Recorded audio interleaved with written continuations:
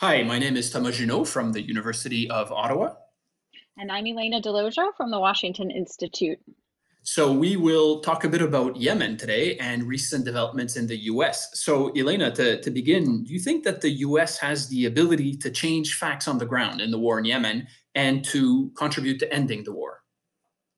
It's the big question right now. I think that, my take on the Yemen war right now is that the issue at the heart of the war is not the political will of the United States or even the Saudis or the Omanis or the Emiratis or any of the regional players. The real issue is the political will of the domestic players, specifically the Hadi government and the Houthis. If we had a arrangement for peace talks tomorrow, neither of them have the political will right now to go to the table. So I think the question for the United States is how can it get the Hadi government and the Houthis, or how can it help the UN get those two parties to come to peace talks? What do you think? No, I agree, and I think you said it well in the sense that we tend, in the Western media in particular, to often describe the war in Yemen as a proxy war or as a regional war, which is not inaccurate. But first and foremost, right, it's a domestic war. It's a civil war with domestic drivers and with an added regional layer on top of that, with the Saudi role, the Emirati role, the Iranian role, and so on. So if tomorrow morning, hypothetically, Saudi Arabia stops, the war doesn't stop. If anything, if Saudi Arabia withdraws or is weakened, it emboldens the Houthis in a Yeah. certain way. Would you agree with that? Yeah, no, totally. I think the Saudis would love to get out of the war, which is different from a few years ago, right? So a few years ago, people like you and me were talking about, gosh, if only the Saudis would talk to the Houthis, we could really, get a move on and we could get this war to end and that kind of thing. Like maybe that's the ticket, is as soon as the Saudis have the political will, that will be, the ticket to the end of the war. And the Saudis did have the political will after the Abqaiq attack in 2019 on their oil facilities. That really changed their calculus. And now they have the political will to get out of the war. But to your point, they can't. If they just cut and run tomorrow, they still have, a rebel group on their border with missiles that can hit Riyadh. It's not something, they are now, in a way, part of the war as opposed to just supporting the Hadi government.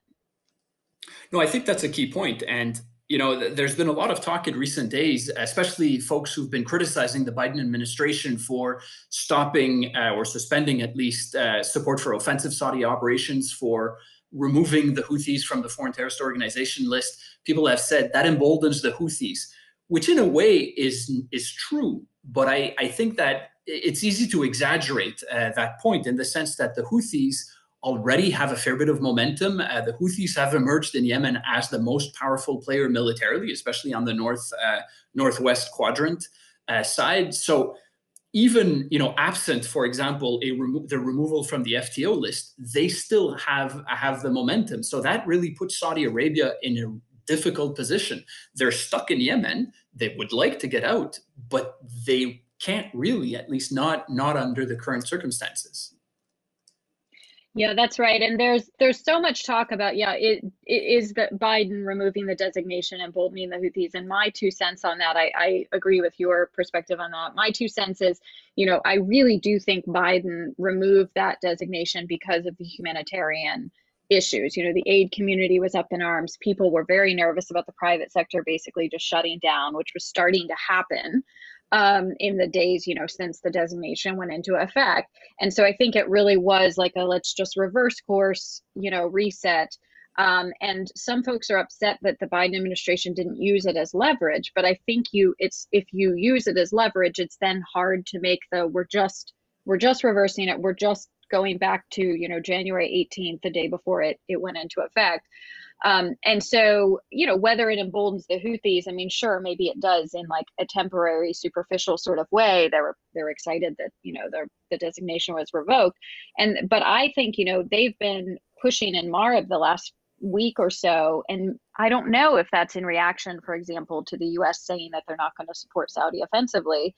And maybe the Houthis are trying to see whether that matters, right? Like whether the facts on the ground change as a result of that. What do you think? You think the cutting offensive operations is going to have a real impact? I think I agree with your use of the word superficial. It has only a short-term tactical impact. I think the Houthis already felt that they had the momentum. You know, you mentioned the offensive, and I think that would have happened anyways, irrespective of what the U.S. Hmm. would have done.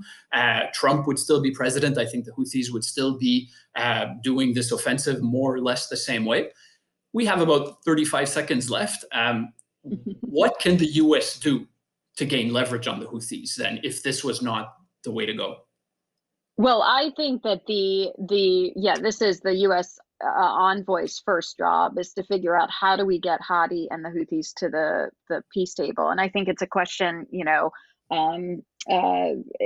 both parties have to come to the peace table, so we have to think about both parties in terms of what kind of leverage do we have on them, and what are their incentives and disincentives to come to the peace table. This has been great, Thomas. This has been a good 6-minute conversation. Thank you very much. Thank you.